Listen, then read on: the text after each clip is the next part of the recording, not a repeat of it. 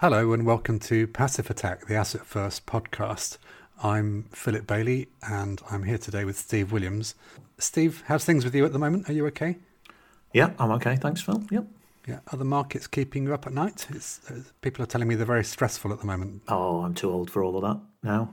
Actually, I was just updating my numbers this morning. So I sort of keep tab on the drawdowns in the equity markets. So from the indices that I watch most often, I notice the FTSE 100 is not in drawdown at this moment in time. The FTSE 250, so that's the mid-cap market in the UK, is down about 8.5%. Small caps in the UK are down about just over 4%. Nobody likes to see asset prices go down, but some perspective might be required, I think, if anybody's feeling particularly nervous at this moment. So for about the 20th week running, the most popular question I'm being asked by clients is this inflation, which we said was transitory, and now people are saying it's not. What do you think the outlook is for inflation? How high is it going to go? How long is it going to stay high? And where's it going to come back down to? I wish I knew the answer to those questions. So let's have a look at what the Bank of England thinks. Let's start there, because we've just had the monetary policy report from the Bank of England. So that came in towards the end of last week. So the Bank of England's expectations are that CPI in the UK heads towards 7.25%, something like that, by about April this year, and then comes back down towards the target over the next 18 months, 2 years, something like that. So what we're seeing is a near-term peak followed by a decline back towards target. That's the expectation. So that April number, it'll be published in May, and let's say that the Bank of England's out by a month or something like that. So the peak comes in May, and then so we're not going to see that data until the middle of this year. But it's, from my perspective, looking at how the markets are pricing things, looking at some of the mechanics behind the calculations in the CPI, I tend to agree with that. That there's a near-term hump. The peak is yet to strike, but it is a peak. It's a fairly near-term peak, and things do return to target in a reasonable period of time. Now, whether you consider that to be transitory or not really depends on your sort of mindset and your time frame. I would say that fits reasonably well with my expectations. You said just then, looking at how the markets are pricing these things, and presumably you're talking about the bond markets here. The equity markets, however, where we're seeing lots of volatility as well, suddenly has no forward guidance to go on. Is that one of the reasons we're seeing a bit more volatility now, because the equity markets don't have a clue where things are going?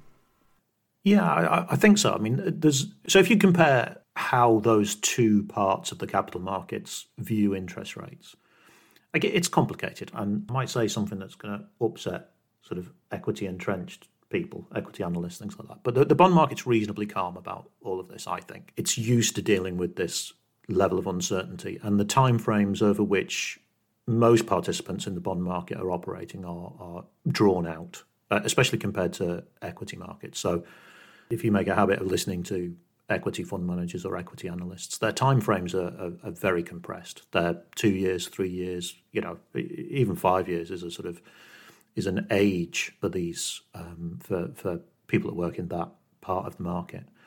And most of the interest rate rises that we're seeing being priced in are sort of bulked up in that sort of, it's the 2 year, it's the 3 year, it's the 4 year rates that have been moving most vigorously. So, and if those rates of interest are important to you because of the way you're pricing equities, discounted cash flow models, things like that, then I can understand the interest in that part of the yield curve. But that's one source of volatility. It's genuine. There's been a genuine increase in volatility in that part of the market. Now, what the source of that is, a slightly more philosophical question. On the question of forward guidance, post-2008, we had the advent of unconventional monetary policy tools. Prior to 2008, interest rates went up or interest rates went down. So that was the short-term rate, so things like bank rate or what everybody calls base rate, or the Fed funds rate in the US, for example. These are sort of very short-term interest rates, and it's those tools that the central banks use to affect the outlook. But as that interest rate approached zero, towards 2008, they had to come up with these additional measures to affect interest rates at different points in the yield curve and all those kind of things, just to affect the market for interest rates somehow. So that was quantitative easing, or what everybody knows as quantitative easing. But there was the third unconventional policy tool was what we call forward guidance. So it was the central bank saying, we're going to hold interest rates where they are, and we're going to hold our asset purchase scheme where it is, and we're going to hold that for the foreseeable future. And what that does is remove any question about whether interest rates are going to move at the next monetary policy committee meeting. You could argue that the foreseeable future extends beyond that even, but at the very least, you have to argue that the foreseeable future is at the next monetary policy committee, given that these things are scheduled years in advance. So the removal of that adds an element of uncertainty, and the uncertainty has to be priced into the markets, and it's priced into the markets as a sort of additional risk premium, which So I think the advent of forward guidance is I don't think enough time has been allocated to trying to understand what its impact on the markets has been, and I think we're seeing the reversal of that. There's a great deal of uncertainty about the extent to which the unwinding of the QE programs too is going to affect asset prices. So there's it's not just that source of uncertainty. There's quite a few new uncertainties at this moment in time, and that's got to be priced into the market. Looking back particularly onto the bond markets, where we've got more of the long in the tooth people who are looking at much longer periods, what do they currently tell us about where bond yields are going to be in 5 years from now and 10 years from now? Are we seeing a market change from what we've got today? Marked change in that I don't think it's reasonable to expect interest rates stay close to zero. So that's the first change. The next question, and this is a really big question that's still unanswered in the bond market, by the way. I can tell you where the bond markets are priced today, but I think there's still, we haven't reached a reasonably firm conclusion about what we call the terminal rate of interest. So, bank rate in the UK now is 0.5%. In this interest rate tightening cycle, where do we get to? Do we get to 2%? Do we get to 3%? Do we get to 4%? That question is unanswered as it stands. Now, the markets are reasonably well priced for interest rates which get to about 2%, right? Plus or minus 50 basis points. So, do we get to 1.5% and get stuck there? Do we edge towards 2.5% after that? But what is not reasonably priced into the market at this moment in time are interest rates that extend beyond, towards the 3% mark. Now, it might be that that's where we get to and that the markets have to adjust accordingly. But as it stands, there's a sort of humped profile in market expectations. And those expectations are that we get to 1% reasonably quickly. Maybe we get to 1.5%. Maybe we even get to 2% reasonably quickly. But thereafter, there are very few additional price rises factored into the market at this stage. So it's a sort of near-term increase from the emergency zero rates up to what you might still consider, or what I would consider, low interest rates. What is a moderate rate of interest? Is it 3%? Maybe by the time you get to 3%, that's a moderate rate of interest. But we're still, I summarize it. We're in an ultra low interest rate environment, and we're headed to a plain old low interest rate environment.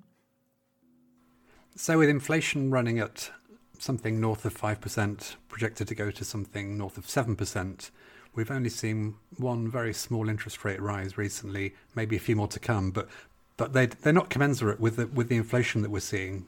What are the Bank of England thinking? What are they doing, and why aren't they doing more on the interest rate side? So this is really interesting, actually. What the Bank of England is doing is not targeting the current rate of inflation. I don't think there is a single member of the Monetary Policy Committee who thinks that raising interest rates quickly or slowly will have any impact on the current rate of inflation. So amongst central bankers, there's an expectation that there's a lag in anything they do. So, if they raise interest rates, how long does it take that interest rate rise to transmit through the economy? Through the capital markets, that happens pretty quickly. So bond yields change immediately, even as they're speaking. But how long does it take to transmit through into the real economy and have an impact on people's behaviour? And most of them would say it's at least 12 months. Some might say it's 2 years, but let's call it 18 months or so. So any rise in interest rates at this moment in time can't really be expected to have any impact on the inflation that we're seeing now. A lot of the inflation that we're seeing now is a result of changing behaviour because of the pandemic, which you might expect to subside, and also high energy price. I mean, the volatility in the gas market at this moment in time is just amazing. And, energy price rises are a big part of what's occurring in the CPI calculation too. So there's not a lot that the central bank can do about those impacts. What the central bank is trying to do is target people's behaviour a little bit further down the line. What the Bank of England are concerned about is that the current high rates of inflation will stir in people behavioural changes that will mean that inflation stays above target for longer than the current causes of that high rate of interest. Does that make a high rate of inflation, if that makes sense? So that monetary policy report that I mentioned earlier, it sort of contains two sets of forecasts. One is a forecast for where they think inflation will be if they do nothing, so if they just hold interest rates at the current rate. And the other one is what will happen to inflation if the Bank of England sort of follows what the market thinks they're going to do in terms of that interest rate rise. What the Bank of England concluded is that if they did nothing, inflation would stay above target throughout what they call the forecast period, so the next few years, basically. The conclusion there is they must do something. And the input that they attach to the second forecast is what the market expects. And at the time that those forecasts were made, the market expectation was that interest rates get to about 1.25%. This is entirely consistent with my expectations for low interest rates, right? 1.25 is well below my 2% limit for sort of low interest rates. But the point there is that forecast saw inflation come down to target quite quickly. And in fact, it saw inflation come below target during the forecast period. So what the central banks are doing is highlighting that sort of the post-inflation, the post-peak inflation problem, if you see what I mean. So they're trying to stop the ingrained behaviour. They're signalling to people that the central bank is conscious of high inflation and is acting to bring inflation back down to target. So that's basic. But the really interesting aspect is that the sort of rate of interest that they got to in that second forecast, which brings inflation back down to target, is only 1.2%, 1.25%, somewhere around there. The inference there is that if you expect the central bank to get beyond 1.25%, you are expecting a much more hawkish position than the central bank is expecting itself, if you see what I mean. And you hear a lot of people talking about this being priced into the market and that being priced into the market. And that's shorthand, really. Nothing is priced into the market to a single extent. There is a sort of range of probabilities. And there is a very broad range of possibilities in terms of interest rates at this moment that are being priced into the market. There's sort of average, but there's a sort of a broad base of expectations at this moment. There's a very broad range of possible outcomes that are currently priced into the market. So to suggest that that 2% is priced into the market is to ignore the fact that so too is 1.75 or so too is 2.25, if you see what I mean. So I would say at this moment in time, reasonably speaking, if you take the US market, for example, anywhere between 1.75 and 2.25, you could easily say is priced into the market by the end of the year. And similarly for the Bank of England, we may be in England, we get to, in the UK, I should say, so that we get to 1.25, maybe 1.5, something like that by the end of the year. That's reasonably well priced into the market, but so too is, so the 1.25 to the 1.75 is reasonably well priced into. To try and put this in a simpler way for me to understand, if you were taking out a mortgage today, would you go for the variable, the low variable, or the higher fixed rate? And if you were going fixed, would you be fixing for 2 years, 5 years, or 10 years? I would probably fix for a short period of time. Just as short a period of time as possible. So possibly not fix at all, or fix short. I don't know. It depends. It depends on the rate, but I would probably fix for the for the shorter period. So in your menu, I'll take the 2-year fix. Thanks. So that's protect.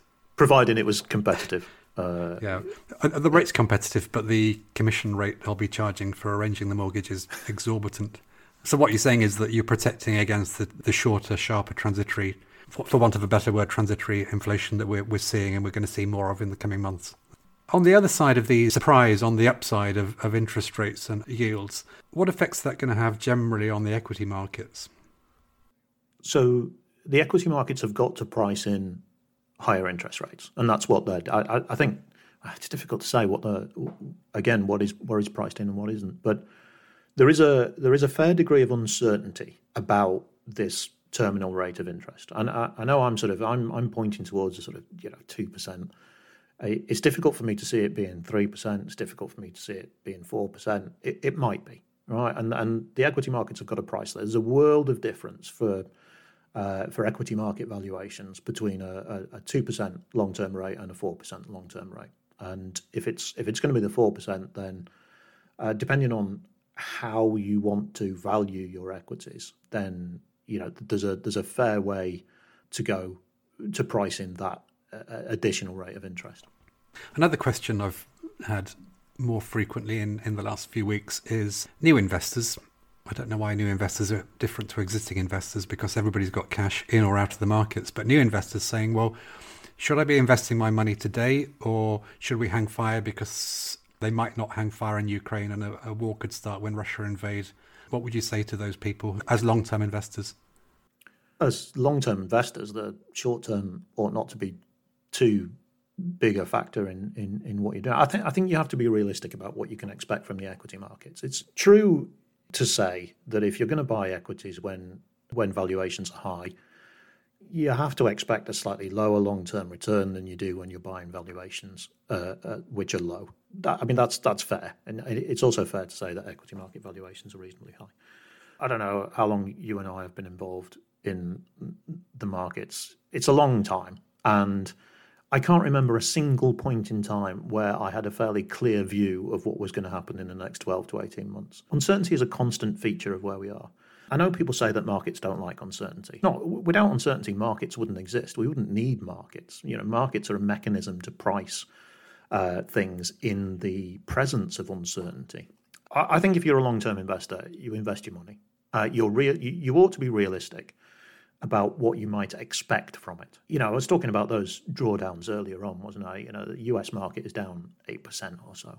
If you're going to invest your money and then you're going to be concerned about a subsequent 8% or 9% or even a 15% or even a 20% decline in risky asset prices, then I think maybe just reevaluate what your expectations are. But yeah, long-term investors, it's fairly clear that, if you look around at what else you might invest in at this point in time, I think it only points in one direction, really.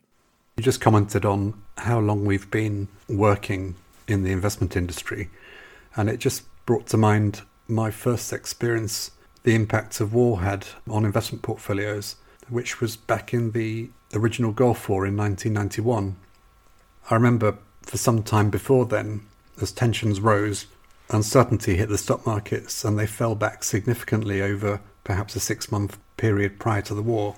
However, once hostilities began, markets started to rise strongly. Now, this did seem, I think, a little counterintuitive to young me at the time, but from the market's point of view, the start of the war removed a lot of uncertainty from the table. It encouraged investors back into the market. So clearly at the moment, we don't yet know how the Ukrainian-Russian situation will play out. But I think for medium to long-term investors, if you have a well-diversified portfolio and can accept shorter-term risk, the right advice would be to sit tight at this time and focus on the bigger, longer-term picture. Okay, so that's it for today. Thank you for listening. Thank you, Steve. And we'll do this all again next time.